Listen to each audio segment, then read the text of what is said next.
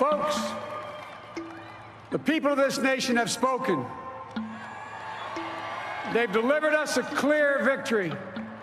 Tonight, we're seeing all over this nation, indeed across the world, an outpouring of joy, of hope, renewed faith in tomorrow. Bring a better day. Imagine things had gone a bit differently. What if Joe Biden had won the election, but that's it? No Georgia runoffs, no Senate majority, no American Rescue Plan, no long debates over budget reconciliation or the filibuster or voting rights. The gulf between that world and this one is almost too vast to fathom. But we came so close to living in it. What would Biden's presidency have looked like then? Well, for one thing, we probably wouldn't be talking about Biden's legislative legacy. With Congress gridlocked, Biden would have had to make more use of his executive powers. And Democrats would probably devote more resources to Trump accountability. The only part of the story that might have proceeded unchanged is in the sphere of foreign policy. That's where, for better and worse, the president's powers are greatest and least reviewable. And with much less news on the legislative front to absorb, we would have taken greater notice of some pretty big developments. Biden rejoined the Paris Climate Accord. He's begun the process of trying to salvage the deal to denuclearize Iran. His administration has set about exposing international corruption and hopes to establish a global minimum corporate tax, depriving multinational firms of the power to dodge civic responsibilities in the countries where they operate. Biden may even join a multilateral boycott of the 2022 Beijing Olympics in a global mass protest of the Uyghur genocide and other human rights abuses. Less auspiciously, Biden declined to sanction Mohammed bin Salman for ordering the murder of Washington Post journalist Jamal Khashoggi. The administration rolled out new visa restrictions and some new sanctions for those close to the Crown Prince, but no punishment for the one person we now know was behind Khashoggi's murder. He ordered an airstrike in Syria and has slow-walked a promised withdrawal from Afghanistan. It's going to be hard to meet the May 1 deadline. Just in terms of tactical reasons, it's hard to get those troops out. But it is not my intention to stay there for a long time. This only scratches the surface. But all of these developments and others fit into a larger story and a more abstract series of challenges. Can Biden restore America to a position of global leadership? Does he aspire to make that leadership a worthier thing than it has been historically? What does the world look like without it? Biden has talked a lot about the importance of conducting foreign policy on a multilateral basis. I'll be a president who will stand with our allies and friends and make it clear to our adversaries the days of cozying up to dictators is over. And I'll always stand for our values of human rights and dignity. I'll work in common purpose for a more secure, peaceful, and prosperous world. But we're only a few weeks beyond the Trump presidency, and nothing is stopping Trump from running again. With that looming in the back of their minds, will other leaders partner with Biden? Or did their experience of the Trump years shake their faith in American commitment to allies, to Western democracy, to the very notion of representative government? My guest this week is Tommy Vitor. Before he was Pod Saving America and the World, he served as a spokesman for President Obama's National Security Council. He's here to discuss whether American global leadership is salvageable, how Biden can save it, whether it's worth salvaging at all. I'm Brian Beutler. Welcome to Rubicon. Great to see you, man. You too, buddy. And I love the conversation with Perry Bacon in particular. Was that last week? Oh, yeah, that was last week. He's so smart. The kind of the lack of certainty came through in a way that didn't, unlike some of the other writing about this. You know what I mean? Humility. I don't know if you caught a piece he wrote probably couple months ago, that Yes. was all about that. Is like the problem with, certainty and trying to be a predictor in punditry. Like a good analyst in politics starts with the assumption that you have no fucking clue what's going to happen and go from there. See? But don't get the clicks that way, though. Yeah, you don't get the clicks. All right. So I want to rewind a bit by thinking back to the Democratic primary. And do you remember what you thought the foreign policy stakes were, particularly, I guess, between Biden and Bernie Sanders? God, it was so underemphasized that it was more. The stakes were more narrow and specific on issues. Like the one that really jumps out to me in my memory is the willingness to put pressure on the Israeli government over annexation of the West Bank. A whole bunch of candidates came out and said they would be willing to consider conditioning aid to Israel if annexation occurred. I think Biden was unwilling to even suggest that they would consider sort of a carrot and stick approach that would involve conditioning. So I think that was something that stood out to me pretty clearly. Yeah. Well, so Biden wins the primary with, I guess you could say, a more conventional, in DC terms anyway, view of global politics. And then we're in the general election. What did you think of as the foreign policy stakes of that election? I mean, I thought the stakes of the general election were essentially like the continuation of U.S. democracy or not. You know what I mean? It felt that fundamental just in terms of our commitment to our own values and our democracy here. You know what I am? I'm a nationalist, okay? Look, we have to stand with Hong Kong, but I'm also standing with President Xi. He's a friend of mine. He's an incredible guy.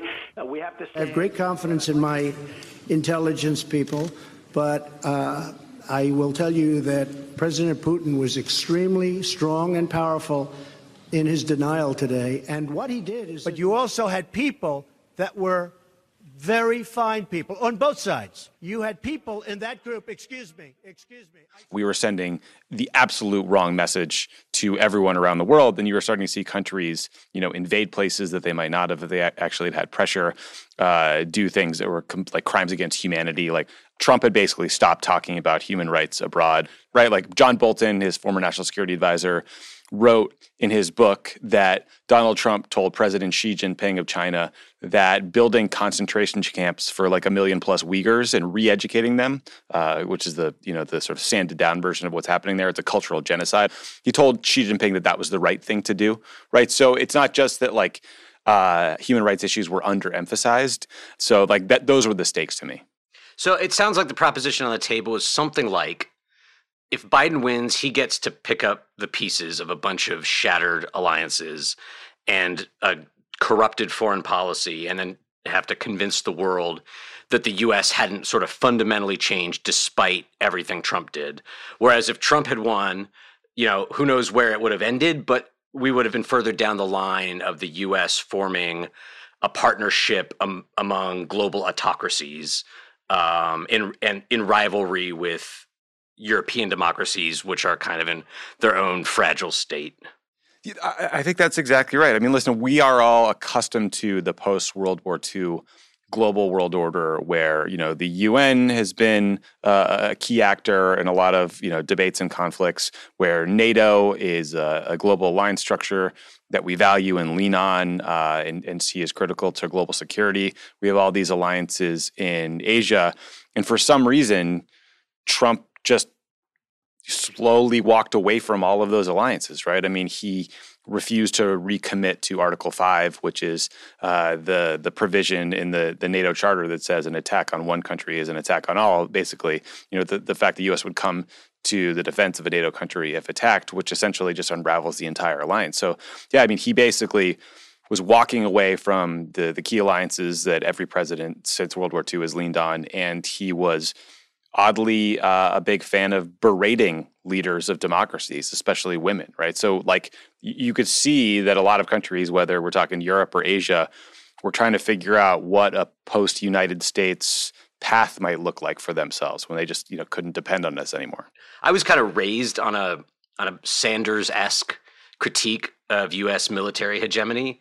And I still hope that in my lifetime, someone with Sanders's doubts about the way U.S. wields its power in the world institutes a more humble, confident approach to U.S. global leadership. But I kind of think that in practice, what Trump showed is that the proposition on the table right now isn't whether America will be a big imperial power or not, but whether we'll use imperial power for the most base, corrupt purposes, or whether at least some higher values will be driving things. And when you serve up that choice, a lot of the higher-minded critiques of U.S. foreign policy kind of drain away. Yeah, I mean, look, you and I kind of like came up in politics during the Iraq War or the run-up to the Iraq War, right? And I think, you know, when you look at the damage that conflict did to the region and to the entire world, it's hard not to have a ton of sympathy for the leftist critique of U.S. hegemony and U.S. foreign policy, or when you really dig into the things that the CIA was doing in the 50s and 60s and 70s and the coups we were fomenting and the dictators we were propping up, right? Like, I think I'm kind of like a Elizabeth Warren domestic policy brain and then more of a Bernie Sanders foreign policy brain, which might surprise people since I worked for Obama, who's, you know, called a neoliberal. But, you know, I think there are areas where the United States has and will continue to provide indispensable leadership. For example, I think that if the U.S. is not out leading the charge on climate change, we will not meet any of the targets we need to meet to prevent, you know, the planet from melting. I think if the U.S. is not in front leading the charge on getting developing nations vaccines and improving vaccine equity, then no one will do it. So, like, there's a clear role for the U.S. to play in the world. That doesn't have to be a militarized one, though. And I think that's kind of the key distinction. Yeah. So Biden talks a lot about foreign policy as a matter of relationships, and like specifically about his own long-standing relationships with a lot of global leaders today. So as relieved as some of them might have been to see Biden win and to now have a familiar face back in charge in the U.S., do you have any sense of how rattled they were by Trump, and whether the experience of living through the Trump presidency is complicating Biden's efforts to work multilaterally with them? Like, are they suspicious? It's a great question. I've wondered it myself. I would imagine that there will be countries, there will be partners who feel sufficiently burned by the U.S. walking away from promises or alliances that they'll rethink, like, forging ties that close. I'll be honest with you. I would be surprised if there are that many countries that feel that way. I mean, most countries understand that, like, U.S. political leadership changes and that, you know, our approach to foreign policy can change with it. I do suspect that there's a lot of relief among traditional allies and partners, you know, like countries like Australia, countries like, Germany, right, who, like, for no reason, Donald Trump just loved kicking around Angela Merkel, who has been this stalwart leader in Europe for like a decade or more. And so, like, I assume that set will be relieved. I think a lot of allies in Asia will be relieved. I kind of interpret everything we've talked about thus far to mean that Biden has a couple main overarching tasks. One is convincing peer leaders that he specifically is a trustworthy partner with sound judgment. And the other is convincing them that U.S. democracy is healthy enough that while party rule may change in the U.S., we're not inexorably on a road to kleptocracy, and they can look ahead to the future with the U.S. without wondering if we're going to scrap alliances with democracies and forge them with Russia, China, Saudi Arabia. Yeah, I mean, I think there's a couple ways you could, like, quickly summarize, you know, maybe the Trump approach, right? It was capricious. One day he would just get mad and tweet about something, and all of a sudden we'd be in a tariff war with China. I think countries like moving on from that. But you're right to flag this kleptocracy piece, because I think some countries quickly figured out that the way to his heart was through his wallet, and that they could offer personal favors, and that would be kind of a new and exciting way for them to do business and get around traditional hurdles that they dealt with when trying to negotiate with the U.S. All right, so then let's talk about what Biden has done so far and to what extent they advance his goals and to what extent they cut against him. It seems like the big faith-restoring steps he's taken are still works in progress. Like, he rejoined the Paris Agreement, which I kind of took as a bit of a gimme. But beyond that, he wants to re-enter the Iran deal. He wants to reform the 2001 military force authorization. He says he wants to withdraw from Afghanistan. And more recently, his administration, anyways, talked about reviving anti-corruption as a foreign policy goal. So what do you make of that list? And how hopeful are you that he'll accomplish those things? Yeah. Look, I agree with you that rejoining the Paris Climate Accords was both a gimme and also, I think, probably largely symbolic. We need to tighten down those targets if we're really going to prevent some of the most devastating consequences from climate change. That said, I mean, we went from having a president of the United States that rhetorically was to the right of the president of basically every other country when it comes to climate change to one that is actually committed to it and that is trying to sort of embed climate change in all parts of the U.S. government and all policymaking. So I think, ultimately that's a really good thing. And there were some reports yesterday, Brian, that the U.S. might be considering essentially doubling the targets for emissions reduction. I don't know if that's true or not, but it's like a headline I saw leak out yesterday. Yeah, I saw that too. And what made me excited about it is that the whole knock on Biden, if you want to call it a knock, is that he's setting goals he knows he can beat so that he can, take a victory lap. And it's like, if he's setting this goal and he beats it, we're going to be in much better shape than I thought we were going to be in. Yes, agreed. I mean, and then obviously, setting goals that you can beat by just being competent and having people who are good at logistics is very different than getting the entire world to switch from using fossil fuels. But I'm with you. I want to see him set a big, ambitious target and do our best to meet it. Right? I mean, what else? What is government for if not that kind of work? Okay, so what about the more war and peace goals? Yeah. Yes, there's the Iran deal and the OMF in particular were the big early ones, I think. Yeah, so look, there's finally some progress when it comes to the U.S. re-entering the JCPOA, the Iran deal. Hey, it's Brian, here to bring you a quick primer on the Iran deal before Tommy and I get into the details. JCPOA stands for the Joint Comprehensive Plan of Action.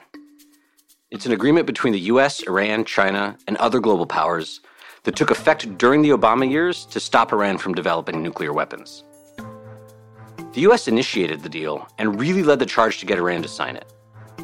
So it was devastating when President Trump pulled out of it, seemingly just to settle scores with President Obama, while justifying the decision with lies and propaganda.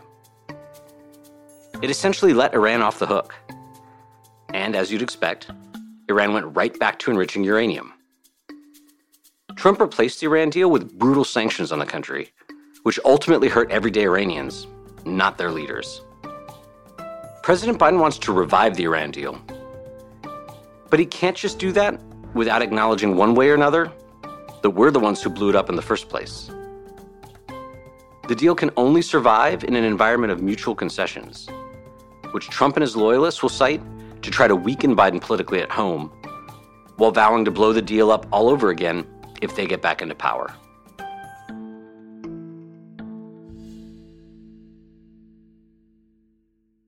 The challenge for Biden is all the usual suspects in Washington, D.C., all the, Gulf country funded think tanks and right-wingers like Tom Cotton and all these folks are making all the same arguments, which is that the agreement is flawed, it doesn't do enough, it doesn't deal with the fact that, Iran supports terrorism, it doesn't deal with Iran's human rights record, right? So they're trying to lard up the thing and make it so complicated that there's no way we can pass it. I was a little worried about the delay that, the Biden folks had in terms of just getting back to talks with the Iranians. There's been this dance about sort of who goes first when it comes to reentering the deal. The Biden folks want to see the Iranians stop certain enrichment activities. The Iranians say they want sanctions relief first. All the sanctions have to be removed. The United States must gain re-entry to the JCPOA. It's not automatic. It's not a revolving door. It seems like these talks that started this week in Vienna, where the Europeans were an intermediary, it seems like they've maybe negotiated a framework to get both sides to move simultaneously, which would get us back into the deal. And then once you're back in the deal, once Iran isn't enriching more nuclear materials, you can try to negotiate a follow-on agreement, or you can try to negotiate about some of the other areas that the right-wingers want to talk about. But the key thing to know for all the listeners here is that, like, the maximum pressure strategy that Trump put forward, where he just, pulled out of the deal and tried to crush their economy with sanctions, hurt a lot of innocent people in Iran, and now Iran has more enriched nuclear material than they did when they were in the deal. So it was a just disastrous failure. So I'm glad to see Biden's finally moving forward and trying to get back into the thing. Part of the question about who goes first and how quickly you move is about domestic politics here in the U.S. Yeah. But there are domestic political considerations in Iran too, like, as you mentioned to me the other day, that they have an election coming up later this year. How does that cut? Do you think that the election looming there is something that should speed things along, or is it an impediment to reestablishing the deal? Oh, it's a good question. I mean, look, this is just the question that we're all trying to figure out, which is President Rouhani is he's not a moderate in any way, but compared to some of the hardest hardliners in Iran, like the IRGC, the generals, right? He is more moderate than them. He's termed out. So there will be a new president elected in June. And the question is, who is that person? Do they support any talks with the U.S.?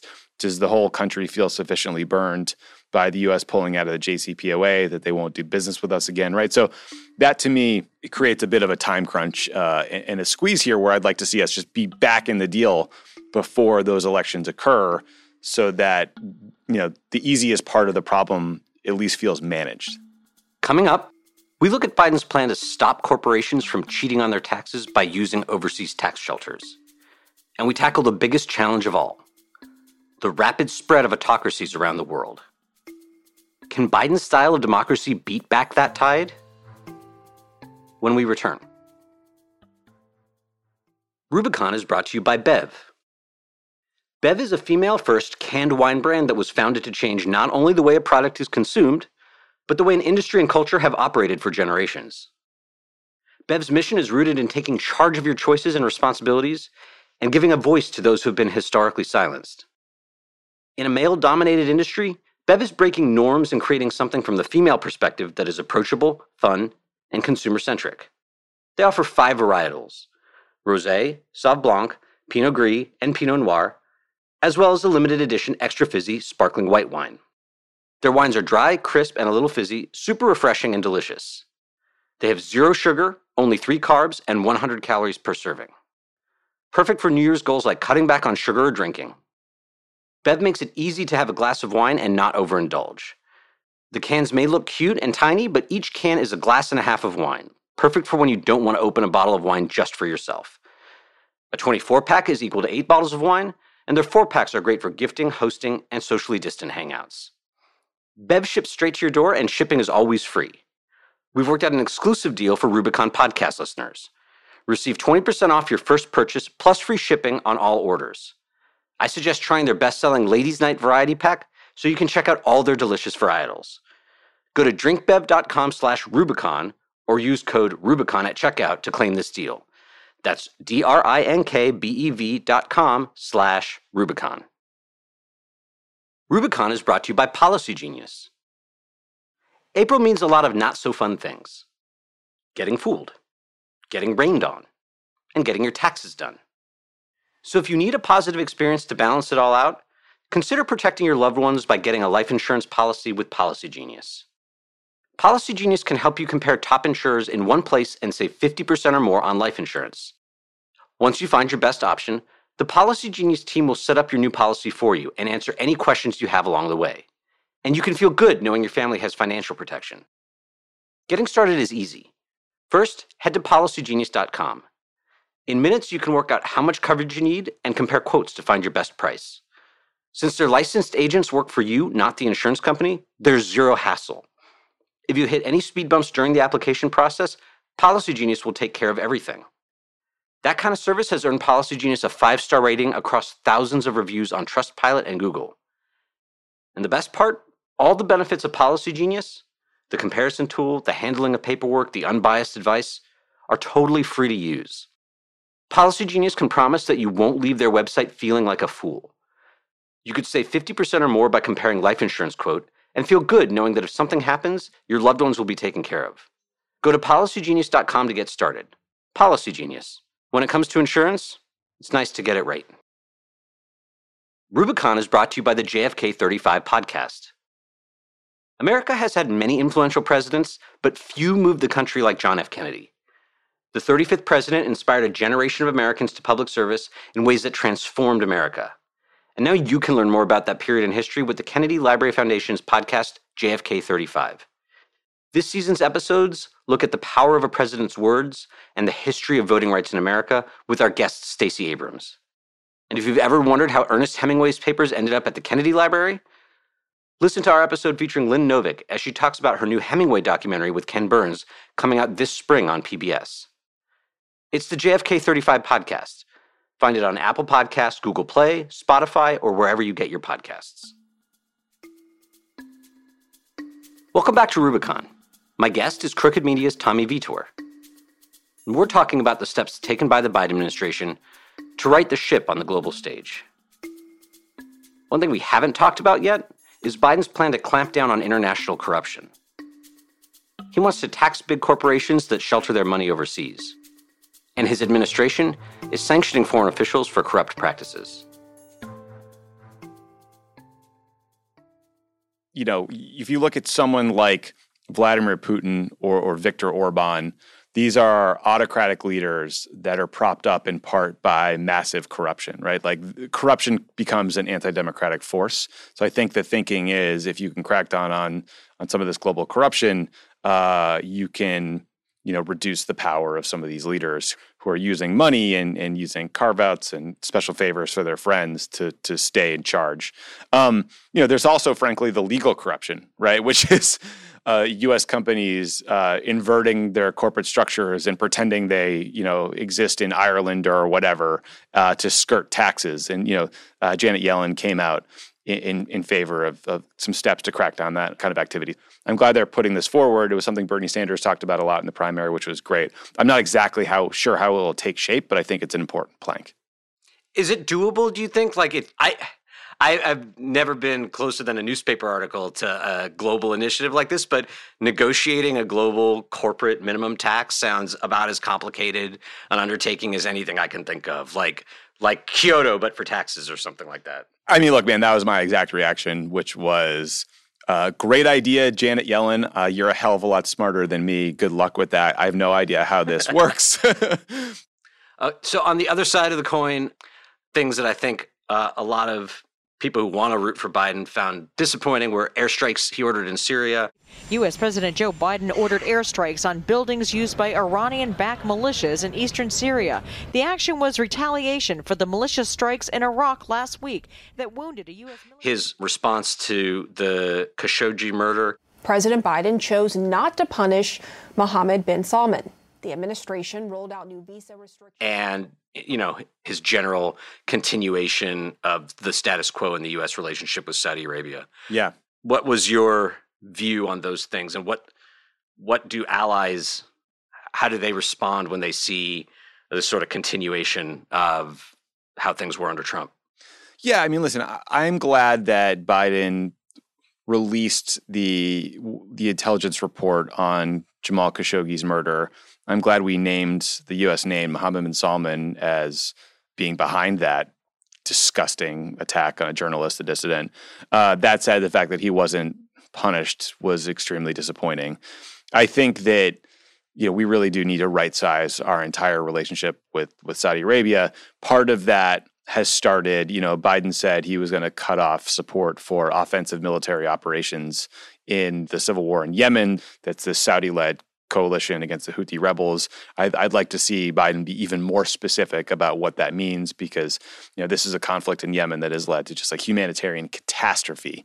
But, I think stepping back, like Trump's entire Middle East approach was cozying up to sort of autocrats, right? In places like Saudi Arabia, the UAE, cutting deals with them. And it does seem like Biden is very quickly backing away from that approach. So that's good. By the time I left office as vice president, I had spent more time with Xi Jinping than any world leader had. I spent hours upon hours with him, my interpreter and his, going into great detail. He's very, very straightforward. Doesn't have a democratic with a small d bone in his body. He's one of the guys like Putin who thinks that autocracy is the wave of the future. Democracy can't function in an ever complex world.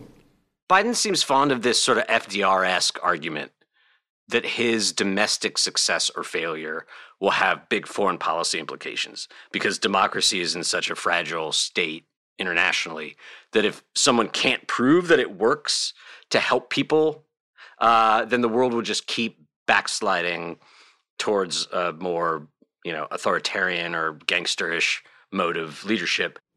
I predict to you, your children or grandchildren are going to be doing their doctoral thesis on issue of who succeeded, autocracy or democracy, because that is what is at stake. Not just with China. Look around the world. We're in the midst of a fourth industrial revolution of enormous consequence. Do you think he's right about that? Is that how tenuous the situation is in the world? Look, I think you can trace back a lot of the problems we're seeing today from the global financial crisis. So if we can get the global economy cooking again, I do think that will help improve things generally. But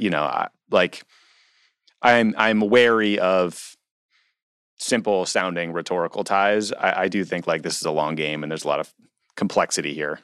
Yeah, I mean, I think I'm sold on the historical analysis that the New Deal was an important part of the ideological victory over communism and fascism, that it wasn't just that you had to crush the armies, you had to prove that, instituting democratic governments around the world would be better for the people who lived in them. And so I feel like in theory, you could end up in a situation like that again, where you have a rise of these nefarious forces around the world and you need to show that a better system works. But it's just unclear to me if you can draw a straight line between, the American Rescue Plan passes, America has a glorious comeback, and everyone says, hey, that's a better model than what we got going in Russia. It can't just be that Biden has to, oversee a high level of GDP and people in the United States feeling optimistic about the future, right? He needs to govern well, and then also he needs to be rewarded with re-election, or the Democratic Party needs to be rewarded with good election outcomes. Mm-hmm. So do you see consequences if the United States, having just been through this sort of crisis of democracy, elects someone like Biden who's got real liberal democratic commitments, he governs well, but because the U.S. doesn't have a perfect democracy at all, his party can't hold on to power despite governing well? So, is the question, okay, so in the next few months, year plus, the Republicans in a bunch of states pass voter suppression bills and they gerrymander the shit out of a bunch of districts and we lose the House in 2022. Does that have an impact on the state of global democracy? Yeah. I feel like that's a hard argument to make. You know what I mean? I think that there's probably a bunch of think tanks in D.C. that might think that way, but I don't know. I'm not sold on that. What about 2024 then? Look, if Trump wins again, I think it's the worst possible signal about, where America is heading. So that makes me very nervous. Yes. How important is Trump to that equation, I guess, is what I'm trying to ask. Whether or not Biden wins in 2024, is there a difference between Trump coming back and winning re-election versus another Republican that is part of this very Trumpified party now? Or, would a President Tom Cotton or something be salutary in some way in not continuing Trump's more kleptocratic tendencies? It's a good question. I think it probably depends on the person. I think that Trump is a singular official in terms of his authoritarian tendencies, his brazen corruption, his total disregard for human rights, his racism, right? I think that makes him a singular danger in our politics right now. That said, I mean, it's not like Tom Cotton being in charge is a good thing. It would just be bad for a whole bunch of different reasons, right? I mean, he'd be throwing more people in jail. invading more countries, like calling for us to attack Iran every day, right? Like, so there's a whole different set of disasters. Yeah. Okay, so it's a show about Biden's first 100 days. There's at least a few days left before the end of that. What would you like to see him do that you think would put him on the most promising course to leaving the world in as good a shape as possible whenever his term ends? I think like getting back in the JCPOA, the Iran nuclear deal, is a big one. I think that, there's a conversation that started about the forever wars, 20 years into the Afghanistan war, about how the U.S. conducts counterterrorism missions, where that's allowed, what Congress's role is in providing authority for those strikes. I think that's a big, challenging, but important conversation that's one of the most important things Biden is going to do. And that sort of encompasses some of the areas where progressives are frustrated, like the fact that we're not going to meet the May 1 deadline to get all U.S. troops out of Afghanistan, like the Syria strike that we saw a few months back that raised a lot of eyebrows, right? So that's a key critical thing that, I just don't think they've had time to take on. So maybe just a little bit beyond the 100 days horizon, once you get the overwhelming majority of Americans vaccinated, we have surplus supply here, that Biden has many good reasons to want to be at the forefront, like leading the global vaccination effort. Yeah, it's absolutely in our interest to get the whole world vaccinated. I mean, I read a story the other day that said Kenya was aiming to have 30% of its population vaccinated by, I think, mid-2023, which is just so far outside of the time ranges that it horrified me. And Kenya is like a big, bustling economy, right? I mean, they should be able to buy these doses. So I think the U.S. has to take a major role in making sure that all these countries can get access to vaccines. And I really think we can sell that argument to the American people who might not otherwise, care or support foreign assistance, right? You just have to tell them, hey, this virus is going to change and come back if we don't get everybody protected. And I think, the way you do that could involve the U.S. purchasing and distributing lots of doses and giving them to people. It could involve lifting intellectual property rights on vaccine manufacturing or treatments or testing, and allowing other countries that have the capability to manufacture them themselves. And the good news is Biden just named a woman named Gail Smith, who used to run USAID, to lead this effort. She's dogged. She's great. I worked with her. She'll approach the job well, but it's gonna require Americans getting past like traditional opposition to quote unquote foreign aid. We just have to be willing to help our neighbors. Yeah, I take two things from that. One is that we've been so hungry for optimism in the news, and yes. The U.S. vaccination program being finally firing on all cylinders and being like the model for the world is good, and it feels good, but we should realize that the flip side of that coin is that that's because we have the supply and others don't. And, yes. That was like a highly contingent thing that, has questionable moral aspects to it. And then separately, I think the implication is also, if we don't, someone's going to sell or give vaccine doses to other countries, right? And that can either be the United States or it can be one of the other countries that developed their own vaccine. And, between a soft power situation where the U.S.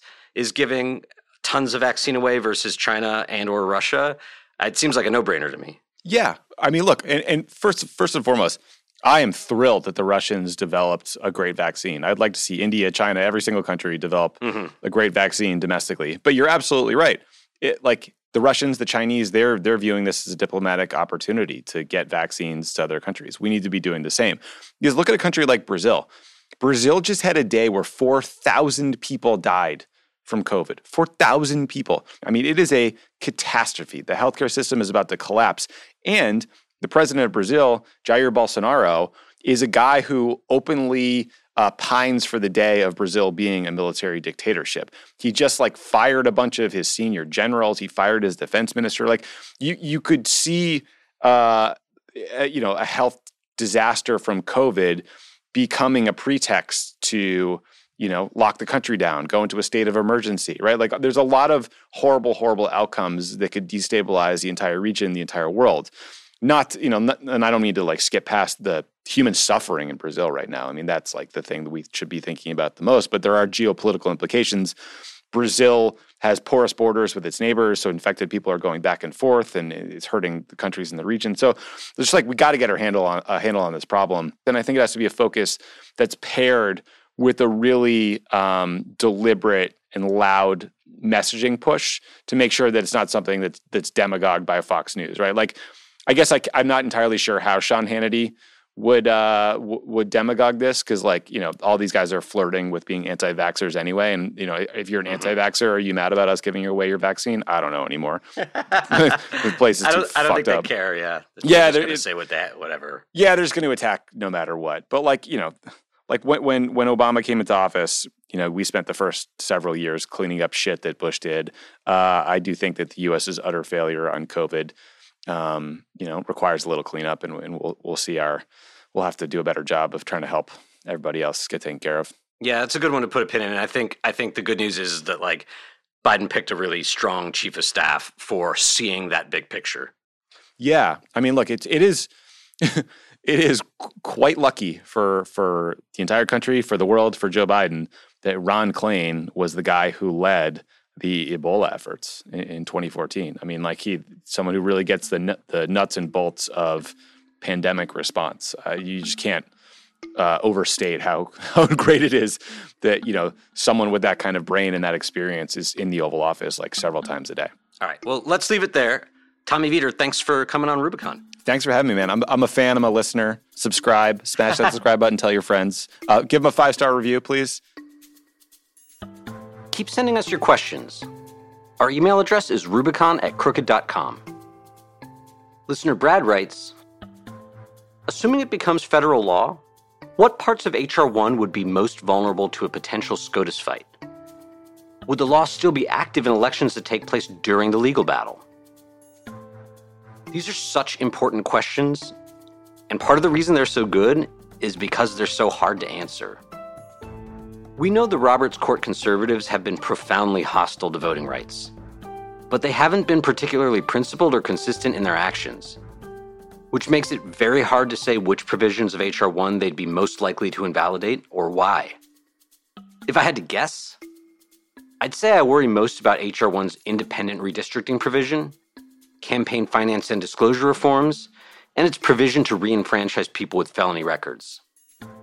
The Roberts Court has been a handmaid to Republicans on similar issues in recent cases. And it's not hard at all to imagine 5 conservatives concocting arguments that Congress doesn't have the power to dictate to states how they draw their congressional lines, or how they determine who qualifies to vote, or that any regulation of political donations violates the First Amendment. As to whether these provisions would remain in effect through the judicial process, it's impossible to say for sure. But we know if conservatives have their way, friendly courts will enjoin the law, preventing the government from enforcing it, in the hope that the Supreme Court either throws it out before the election or runs out the clock so that it can't be implemented until it's too late. That's why, in my view, the biggest missing piece of the Democrats' democracy reform agenda is court reform. The judiciary is inherently undemocratic, and this judiciary, the one stacked with partisan Republican loyalists, despite decades of Democratic popular victories, has been selected precisely to block the popular will. H.R. 1 isn't exempt from that. And without embracing court reform, Democrats are setting themselves up to learn this lesson in a particularly painful way. Rubicon is written and hosted by me, Brian Beutler. It's produced by Andrea Gardner-Bernstein. Veronica Simonetti is our audio engineer. Production support from Brian Semmel. Thanks for listening. We'll be back next week.